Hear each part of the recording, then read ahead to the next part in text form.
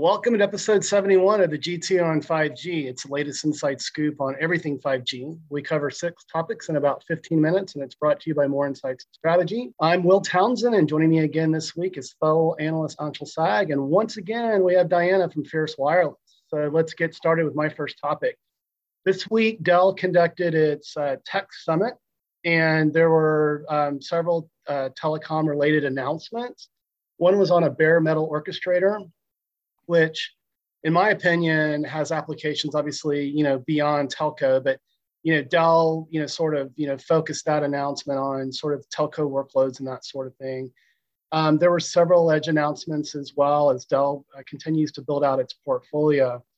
And, question for me is is Dell finally moving the needle with respect to its focus on 5G? Because they've sort of been on again, off again, but recently, there was a reorganization in the team with, an executive's departure. Dennis Hoffman is leading that group now, and he reports directly to Jeff Clark, who is the COO, I believe, who reports directly to Michael Dell. So, and obviously Michael Dell has been talking a lot about 5G. So, finally, from my perspective, I'm seeing a lot of momentum, sort of coming together. And so these announcements were quite strong. If you hit my Twitter feed, you'll find some insights there. But I'm also impressed with what Dell has been accomplishing in Europe with respect to Open RAN. So they announced several weeks ago an announcement with Vodafone. They've been doing some sort of proof of concepts with respect to an Open RAN deployment. And that involves some, common off-the-shelf, server products, not really telco grade. But they followed that up recently with another announcement, a win with TIM in Italy. And so, from my perspective, the roadmap is maturing. They're bringing these edge solutions on, which should supercharge 5G use cases. There wasn't really a lot of discussion at the Dell Tech Summit around how edge will play a role with Dell's go-to-market there. But, from my perspective, all the right things are coming together. Certainly their competitor in HPE has a much more mature telecom group. They've been, providing blueprints. HPE's been doing a lot around, orchestration and that sort of thing. So that bare metal orchestrator, I think, was their response, to what HPE has been doing. But I'm wondering, Diana, do you have any thoughts here? You kind of touched on some of the things that I would have mentioned, which would have been, I guess just recognition of them as a player in this space. To your point, HPE has kind of been more at the forefront than they have. So I think it'll be interesting to see how Dell develops their reputation on this. Also, to me, the whole orchestration and bare metal thing, I know they positioned it as 5G because obviously they're trying to make a name for themselves there, but the edge use cases there are just, you have to think that so many people are going to tap into that, that I'm surprised that they didn't go a little harder on that front. Yeah, I was too. And especially, when you look at, beyond, HPE, the telco group, you look at the maturity of what HPE has been doing in the market with its intelligent edge thrust, that, Dell really needs to step up in my mind and really provide, some clear differentiation on how their strategy is going to be different. And I think they missed an opportunity with telco. But they got to get the messaging straight. I agree. But let's start with your first topic, and you want to talk about Softbank and KDDI. Yeah, so they announced this week that Nokia is going to be one of, I think it's 2 now, vendors for a shared 5G network build. They had previously announced that Ericsson is also going to be working with them on this.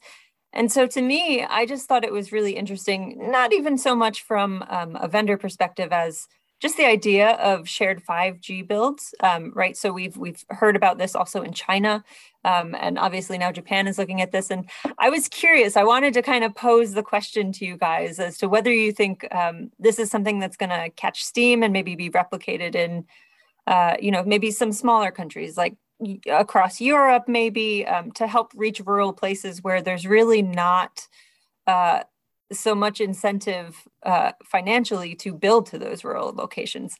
I'm not sure I see it so much in the US, right. But I'm curious what you guys think. Anshel? I think that these shared builds sound like a way to, you know, lighten the burden, right? And I think that there's going to be places. I don't think these are going to be blanket deployments, like to your point. I think they make sense for rural deployments, especially when you consider that. I think one of the biggest factors is actually just the availability of sites. Um, and I think if you look at like what T-Mobile accomplished with how fast they've rolled out 600 and 2.5, a lot of that is because they owned a lot of the sites already. They took advantage of Sprint's existing sites and basically built out a network using two networks. So I think that's kind of the idea here is to take advantage of having, you know, different spectrum holdings and different sites and maximize the potential of the two together to bring it to market faster and cheaper. Now, how they, roll this out on the business side and how they, you know, count this as profits and OpEx and things like that, that'll be interesting to see. And what will happen down the road. Maybe they're just going to differentiate on services in other ways rather than trying to differentiate on the infrastructure itself, which makes sense if you ask me, just because I feel like at this point, a lot of the carriers, regardless of how hard they've tried, they're still just a pipe. Yeah, I mean, I'll weigh in real quick. I mean, there were some announcements in the EU about a year ago, and I forget the operators. I think it was Vodafone and maybe Three, that they're basically sharing some infrastructure deployment costs as well. So I think I agree with both of your insights there, and that this is a way for coverage in rural to make sense economically, and so I think it's not going to be ubiquitous to both of your points, but I think it's an interesting way to go about it. And then I totally agree with you, Anshel. Really, the way that the operators are going to have to differentiate is based on service delivery, and some are going to be stronger in consumer versus enterprise. I've been on record stating that I think the most transformative use cases for 5G are on the enterprise side, but time will tell. But let's head to your first topic this week, Anshel. You want to talk about Qualcomm, Verizon, and Samsung? Yes. So earlier this week, there was a pretty big announcement. I saw it happen simultaneously between Qualcomm, Verizon, and Samsung. And basically, what it was is that it was a combined announcement with all three companies, utilizing Samsung equipment and devices, I believe, and then using Qualcomm's modems. And they were basically on Verizon's network using mmWave. And what they were able to do was they were able to actually achieve an upload of 711 megabits per second. And it looks like they were using 400 megahertz of Verizon's 5G millimeter wave and 20 megahertz of their 4G. So it was actually a 4G, 5G aggregate, and it was using 28 gigahertz, using Samsung's compact macro vRAN, and then it was using a Snapdragon X65 modem. So this kind of shows that while millimeter wave has great downlink capabilities, it also has great uplink capabilities, which I think, if you look at what the potential is there, the uplink is actually more valuable to a lot of people than the downlink, especially in enterprise where you have lots of content creation going on and media, generation and trying to upload that. So there's a lot of potential there. The only issue is that still at this point, millimeter wave does have very limited coverage. And we've talked about, potential repeaters improving that. But right now, the uplink is getting a lot faster. And I mean, 711 megabits is more than what most people are getting on the downside. So, being able to have this is going to be really valuable in very dense locations, which is where millimeter wave works best. I could see this being incredibly useful in stadiums, and other places where, concert venues where you're trying to, upload a video, you can have hundreds of users simultaneously uploading and it doesn't even, affect the network in the slightest. So I don't know what you guys thought of this announcement, but I'll let Diana. Yeah, sure. So I have to confess, when I first saw the announcement, I didn't read it as upload. I read it as download, and I was like, what is this?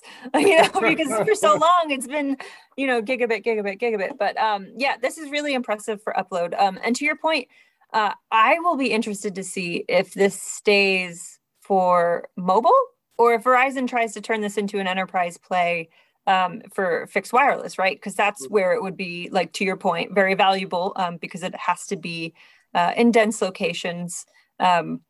Which would be good for a campus if they're using fixed wireless and kind of beam it into the office.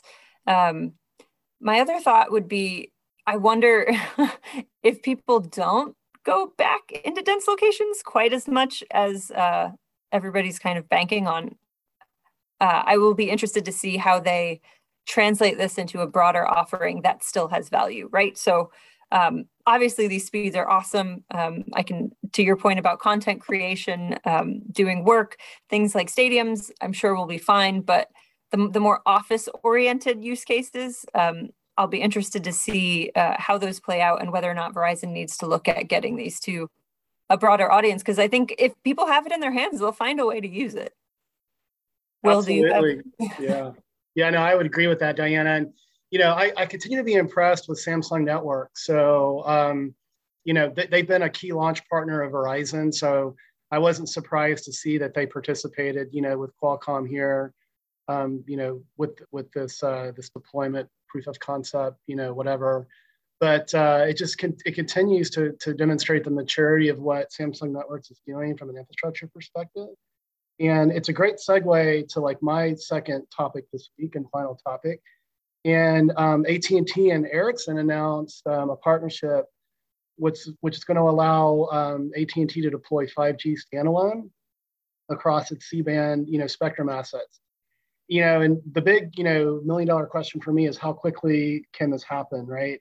Anshel and I have talked about in the past, the characteristics of C-band. It is mid-band, but it's going to require densification. And, we've been sort of, opinionated with respect to how quickly Verizon, can get that out, given just the massive amount of spectrum that it purchased in the C-band auction. But what I found interesting with the Ericsson announcement with AT&T, there are a couple of different technologies that are going to be employed.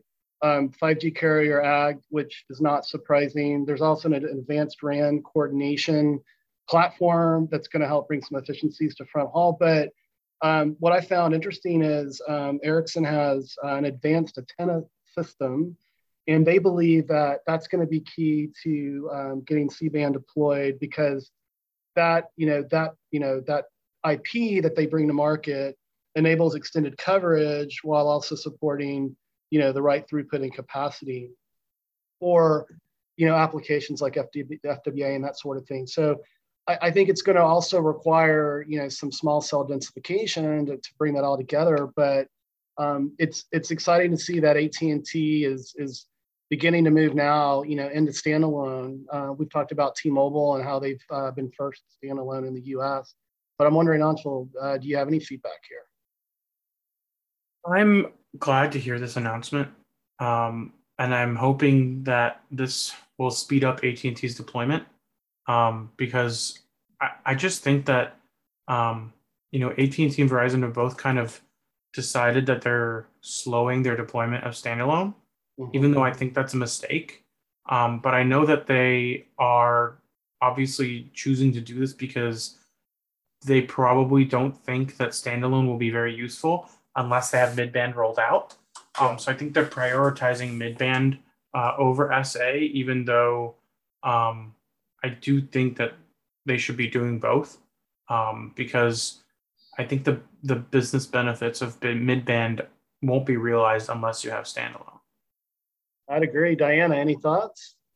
The only thing I'd add is that in terms of timing, I'm not sure if it's specifically for their standalone rollout or just for their C-band rollout more generally, but we do know that AT&T is kind of planning to cover 70 to 75 million people with C-band by the end of next year.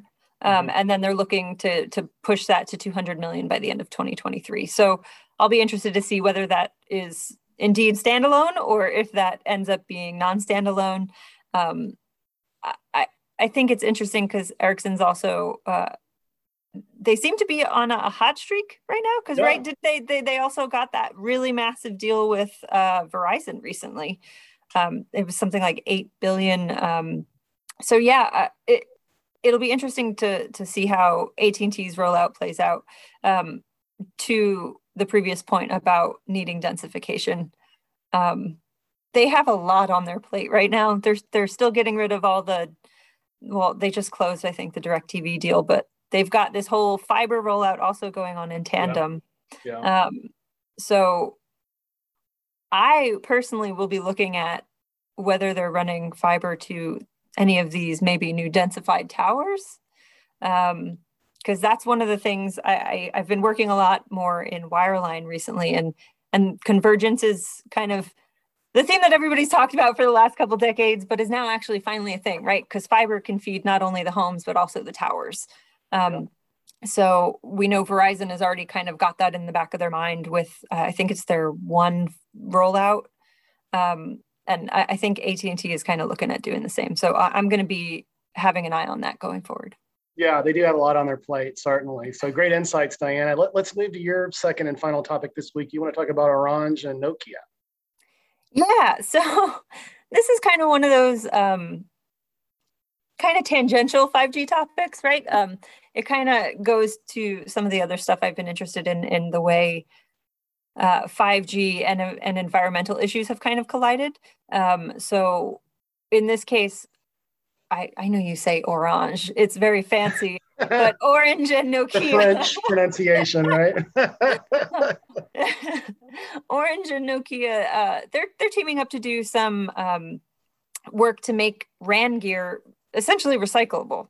They're going to refurbish it and then redeploy it with Orange subsidiaries, which is kind of cool. This covers 3G, 4G, 5G, which will be interesting to see if that has any impact on 5G deployment costs, maybe in some of Orange's less prominent markets. I think they have several markets, right? Yeah. Oh, yeah. Sorry, I'm doubting myself now. It's been such a day. But yeah, so I think that'll be interesting, not only to see for Orange, but to see if that catches on elsewhere, right? So power conservation has been a big thing for 5G, but now it's kind of 5G is becoming a vehicle for all these other initiatives. And this is just one of many that I've kind of seen going on across the space. And I'll be interested to see if other operators pick up on this and want to jump on board. Is there anything about this that stands out to either of you? Maybe Will, you want to go first? Yeah, I think it's definitely, I like it. It's green. Also, if you think about, and I don't know specifically, I didn't read through the entire announcement, but if you kind of add sort of the kind of CapEx superpower of Open RAN as well, this could be, quite compelling, right? So on the surface, I think, it's interesting, and I wouldn't be surprised to see other operators adopt it. I wonder, Anshel, what your thoughts are. I actually think, I'm thinking, as the economist I'm thinking about the economic impacts on pricing for equipment downstream, especially like lower end equipment, and what this might mean for pricing in developing countries. Because I think when you start flooding the market with affordable equipment that's refurbished, you actually give more choice. And as a result of creating more choice, you create competition for price. So I think this will actually drive some more competition in developing markets, which ultimately will allow developing countries to get access to more equipment less expensively and allow them to modernize more quickly, hopefully giving them the opportunity to have access to data to potentially improve their own condition when it comes to climate change and the environment, and build smart cities for cheaper using refurbished equipment. Yeah, no, it could be quite compelling. Well, hey, buddy, your last topic this week, you want to talk about Open Signal Report and T-Mobile. Yep. So it's time for the October Open Signal Report, which means we've got other ones coming very soon. But this one kind of supports what we've been talking about over the last year with T-Mobile's mid-band rollout, which is that their mid-band rollout is allowing them to pull away from the competition. And the fact that they have this low-band 5G means that they have 34.7% 5G availability nationwide, which is compared to AT&T's 16% and Verizon's 9.7%. So one, that's just like the time you have the 5G logo visible on your phone and it's not lying to you. And then when we were looking at download speeds, this is also another illustration of how much the mid-band is helping T-Mobile versus AT&T and Verizon. AT&T's 5G download speeds are averaging at 51.5 megabits per second, while Verizon's are at 56 megabits per second. And that's obviously because their mid-band, their low-band 5G DSS is dragging down their millimeter wave now. And then T-Mobile's download is 118. So they're now well over 100 megabits per second, and they're well over double both of the operators. In fact, if you want to be obnoxious, you can say T-Mobile's 5G download speeds are faster than AT&T and Verizon combined. So that's a pretty big deal. I do think Verizon and AT&T will eventually catch up, but I think that T-Mobile will also continue to grow as its mid-band coverage and density improves. I truly believe mid-band is going to be a 2 to 3 year deployment for anybody. So I don't think we'll realize T-Mobile's mid-band potential until another 2 years from now. So I think AT&T and Verizon are going to be on that same 2 to 3 year cycle. And I don't see Verizon or AT&T rolling out their mid-band networks any faster than T-Mobile has. So we'll see what happens there. But other than that, upload speeds are actually a lot closer. And I think that's because, uplink, there's a lot less spectrum being utilized there.